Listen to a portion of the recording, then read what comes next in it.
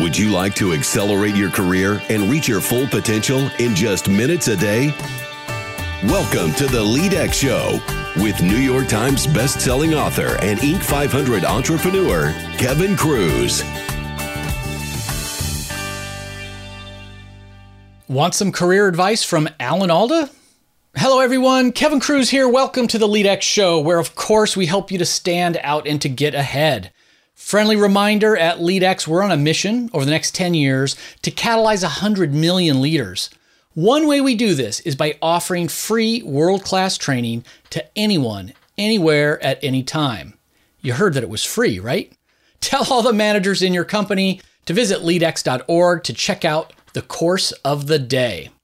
And today we have part 2 of my interview with the legendary actor, writer, director, Alda. Friendly reminder, the audio quality is a little different because I was recording in Alda's conference room in New York City. Today, you're going to hear us talk about his new corporate training company, Alda Communication Training, what his writing process is, his career advice for young professionals, and he gives us a great, actionable daily challenge. Let's begin. Well, so you mentioned outside of just the scientists in the school settings, I joked before, I said, so you weren't busy enough with the Stony Brook Center. You now have Alda Communication Training, which I was surprised to see because I've been in the training industry for 30 years. I'm like, Alda has a training company? I didn't know. We just started it. So it started this year, was in the last year, right? Yeah, and it grew out of the fact that the Center for Communicating Science at Stony Brook University was becoming so much in demand that we needed to scale up. We needed to put more money into it so we could meet the demand that was coming at us. So I decided to start this company that will work with corporations, give our communication training, offer it to corporations. And it's a profit-making company, but all the profits will go to support the Center for Communicating Science at Stony Brook. It's a little bit on the model of Paul Newman Foundation. Which has been incredibly successful. Really successful. They make a profit, but all the profits go to charity. And we're teaching empathy in our communication process. So instead of selling spaghetti sauce, we're selling empathy. Not in a jar? No. Unfortunately, you can't put it in a jar. That's the only thing. So tell me about some of the programs that the training company's offering now. We've started with women in business because I think that's something that I care a lot about, and I think it's really needed. And it's so interesting to me that I've read several studies that showed that the higher up women were able to rise in a company, the better the company's bottom line was. So there's something strange about that because it's not common. Right. You'd think if it's profitable, it would be self-reinforcing. People would be scrambling to get more women in better positions in the company. Well, there's something about the culture, I guess, that's holding that back. Our little company is not going to change the culture single-handedly. The culture is on a path to better behavior. But while that's happening, I'm hoping we can give women the tools in business to navigate the barriers that already exist and that I hope are shrinking and disappearing. But meanwhile, they've got to cope with those obstacles. And we use some of the same techniques, just as we had to alter what we taught scientists about communication. We had to alter it to teach doctors and nurses about communication. Now we've adapted it a little bit more for women in business, and eventually we'll be working out programs on leadership and teamwork, all based on some of the same principles, the same techniques, the same exercises that we've used in these other classes. And today, do your clients come to New York to take the training? Do you bring your programs to the companies themselves? Well, at the center, we travel all around the world. Oh. We've done 150 workshops at dozens of universities and med schools last year alone. And this year we've been, we have a partnership with the National University of Australia, This year we went to Oslo, Dublin, Scotland. Next year we're going to Israel. So it's spreading. We're part of a really interesting movement. People are understanding how important communication is. And I really think it's a unique idea we have to combine the benefits of improvisation exercises that focus first of all on the connection you make with the other person, and then pay attention to the other known important elements of good communication. But it puts a different spin on them.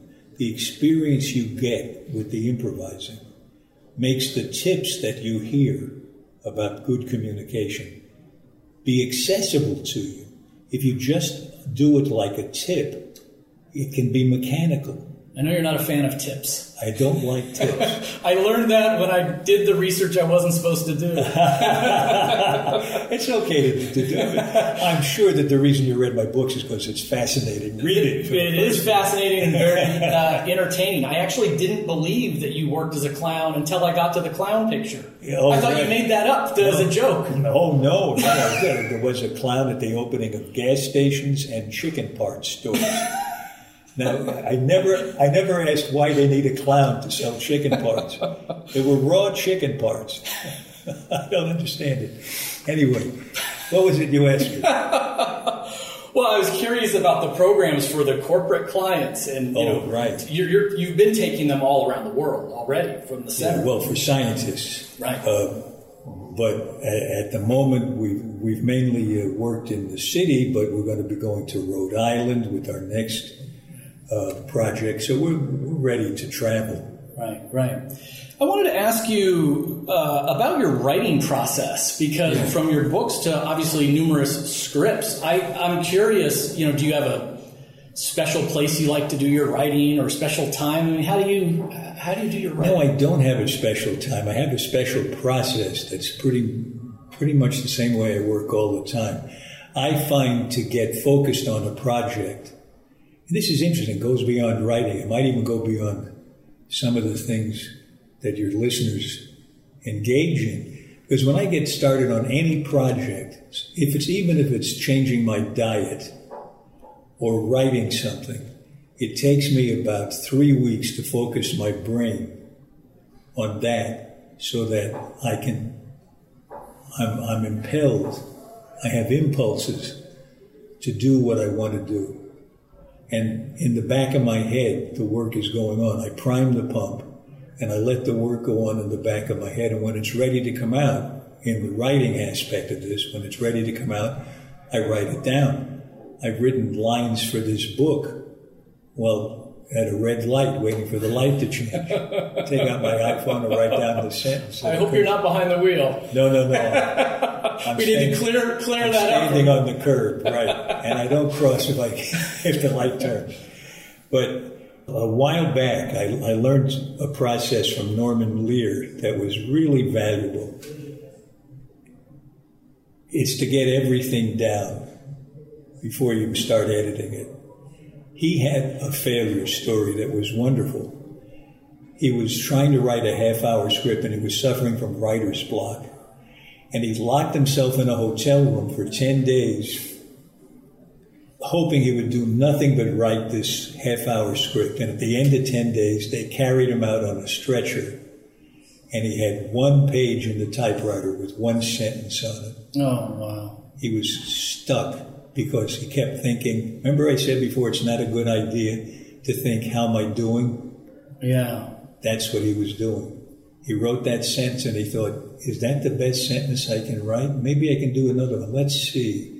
No, that's no good. This is like you're reading my mind as a writer. This is why the pain you see on my face is the chatter. Well, we all suffer from this. You got to not worry how you're doing. I divide it into 2 ways of working, 2 ways of thinking. One is totally subjective, and the other is totally objective. The subjective part is you just pour it out. Pour it out on a page, on a screen, or the way Norman did it. He was encouraged by a psychiatrist to dictate it. and not ever go back and listen to what he said. And for years I wrote that way. And I could write a half-hour script sometimes in a couple of days because I got it all out. That's the first step. The next step is to be objective, to look at a transcription of what you've written and cross out every rotten thing that's there. And if you look at it as if somebody else wrote it, which you will because you won't remember writing it, because you just spurted it out. Right. You say, well, that's no damn good. Now you got a bunch of good things, but they need transitions. And transitions are the most important part. Because transitions are how you keep somebody going from one good thing to another. And you don't stop dead and have to start all over again. You keep stopping and starting. It's the way bullfighters tire out bulls. You don't want to tire out the reader. So good transitions are important. And then for good transitions, I go back to the subjective thing again. And then I go back to the objective. And then I go back and forth between those two ways of thinking. And it shortens the writing time for me. But more importantly, it's more creative because the back of my head knows more about this than the front of my head. The unconscious. Yeah. We stumbled into the clown story early in your career. And despite having a father who was successful as an actor, it took you a while to really go. And what advice would you have for young creatives out there? We were talking about schools, and my daughter. As a father, if she wants to go into say film, I want to say follow your dreams, kid. I want to encourage her dreams. You can be anything. And the other side, being the dad, is food and rent costs a lot these days. I hope you realize that. I mean, what advice do you give to young creatives? Like, how long do they stay at it? When do they know that they should give up and go do something practical like all those relatives told them? Yeah. Or not? I don't know. I used to advise young people, don't do it unless you absolutely can't do anything else. And if you do it, find some other way to earn a living just in case. Because most of us fail. I had that crazy confidence, born of nothing when I was young, that I would at least make a living. And all I ever wanted to do, by the way, was make a living. I didn't even know what it meant to be well off. Yeah. I just thought, if I can work in material that I respect, with actors I respect, in front of an audience that gets it, I don't care where it is. It could be a community or a small theater in another city. It didn't matter to me. Oddly enough, those three things were fulfilled in my actual career in front of big audiences. But it almost doesn't matter to me if I can, even now, if I can do something that is really interesting to me. That's what I want to do. The most interesting thing I've done in decades is work with Louis C.K. on a web show called Horace and Pete. Yeah. I don't want to do anything else if it doesn't come close to as terrific as that experience was. Louis C.K. ruined you for so many other writers and directors. Yeah, it's true. I'm sorry to say. I keep turning things down. But that gives me more time for all the communication training. I want to ask you a final selfish question. I don't know that any of our listeners are going to care about this, but I do. You wrote that you used to kind of study from the wings when you were a little kid, and you'd be out on vaudeville shows with your dad and burlesque before that, and you'd kind of study what was going on from the wings. And you actually, you said you watched everybody, but you studied Blackstone the Magician. Well, it was very interesting to me. I think it was Blackstone. I keep saying it was Blackstone. I can't really be sure. I remember that name, but maybe it was. I think it was. He was a great magician when I was about 10. And I would be standing in the wings watching him every show in a vaudeville theater. They do 4 or 5 shows a day. And he took apart a card table, a poker table. The top could come off and the sides, and he showed the audience all these parts, front and back. Then he put the table back together, and pigeons flew out of the table. And the audience thought, oh my God, where did those pigeons come from? And I'm standing in the wings watching them from the side. I can see where the pigeons came from. And that's what I learned watching actors from the side. And I wonder if it works in other professions. I wonder if you're observing somebody, a good salesperson selling to somebody else, if you're just watching from the side with nothing at stake, and you can watch both sides of that interaction, I wonder if you get the same benefit that I got as a kid. Because I would stand there and watch the comedians, the straight men and burlesque, the actors on the stage on Broadway, and I would see how they created the illusion the same way Blackstone could hide the pigeons. Only they weren't doing it mechanically, they were doing it in a more artful way. They would go with this great actor, Sam Levine, who acted with my father in Guys and Dolls. Every night he would do the performance in a different way. He'd say the same words, he'd stand in the same place, but it would come out of him in a different way, to such an extent that the audience would laugh at different times. Different lines would get the laugh. Now that's almost unheard of. And especially because actors want to if they get a laugh once, they want to get a laugh in that same place every night. He didn't care. He just followed it where it went. I learned more watching him from the side than I would have learned watching him from the front, because that's where you get the full illusion. Yeah. But you see how they create the illusion from the side. I really learned a lot that way. That's fantastic. That's fantastic. Well, I'm going to encourage all of our listeners to find out more, and we're going to have the links right on the webpage for this show. They can find all the communication training online. Of course, your book is If I Understood You, but I have this look on my face. And I always challenge our listeners to get a little bit better every single day. And is there something in the spirit of better communication, better empathy that we could try today or in the next 24 hours, like a little challenge or exercise we could do? Okay, here's a little exercise, because I realized that people reading this book can't find an improvising workshop that easily. Right. And even if you do have an improvising workshop to go to, you don't go to it every day of your life. So wouldn't it be nice to find something to do that could keep you, I don't know, kind of booster shotted up, right? You know? So here's what I do myself. I've been doing it for the past few minutes we've been talking. I really try to see the person I'm talking to. That sounds like a dumb thing to say. It sounds sort of obvious. But in fact, sometimes I'll be talking to somebody for 10 minutes and I'll look away for a minute and I'll think, what's this person's face look like? And there's actually a blob where the face should be. So when I remember this, which is most times now when I'm talking to somebody, I did it this morning in a meeting that I had. I've been doing it with you. I look to see what color your eyes are, what shape your teeth are, what color your hair is, what are you wearing. And I just take that in, and it focuses me a little on you more, just a little bit more.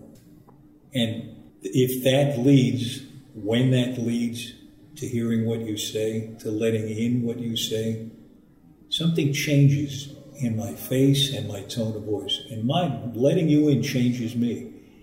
And I think you see that change, and something changes in you. Right. That's this dynamic thing that goes back and forth. Now, that's simple-minded, and it comes perilously close to being a tip.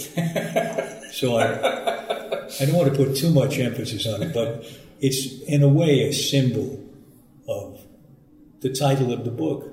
If I'm not being if you're not understanding me, maybe I should pay attention to the look on your face. Right. It's a great challenge. Pay more attention. It's fun. It's actually fun to be with another person. It's amazing that we spend so much time getting away from other people. Well, it's right, even when we're with them. I'm thinking of what I'm going to say. I'm thinking of my laundry list. How long is this going to take? Right. We have a chance every few minutes to be at the watering well with a fellow villager, and we don't take that opportunity. We're a little wound up, but we can get a lot more done if we take in the other person. At least that's what I think I've found. And you're sharing it with all of us. Alan, thanks for everything that you do, and thanks for coming on to the Lead X Show. Thank you. This was really fun. I knew it would be fun. It was. It was fun. Thank you. Thank you very much. Friends, before we go, remember, at LeadX, we're on a mission to give free leadership training and professional development to everyone, anywhere, at any time. Visit leadx.org, that is, to check out our course of the day. Or visit leadx.org/Branson to download our free ebook, Richard Branson's 7 Secrets to Leadership. And please take one quick minute. Go to leadx.org/subscribe to subscribe and leave a rating for this podcast, the LeadX Leadership Show. leadx.org/subscribe. Until next time, remember, you have incredible influence on those around you, your family, your team at work, your community. We all need you to lead mindfully. How will you lead today?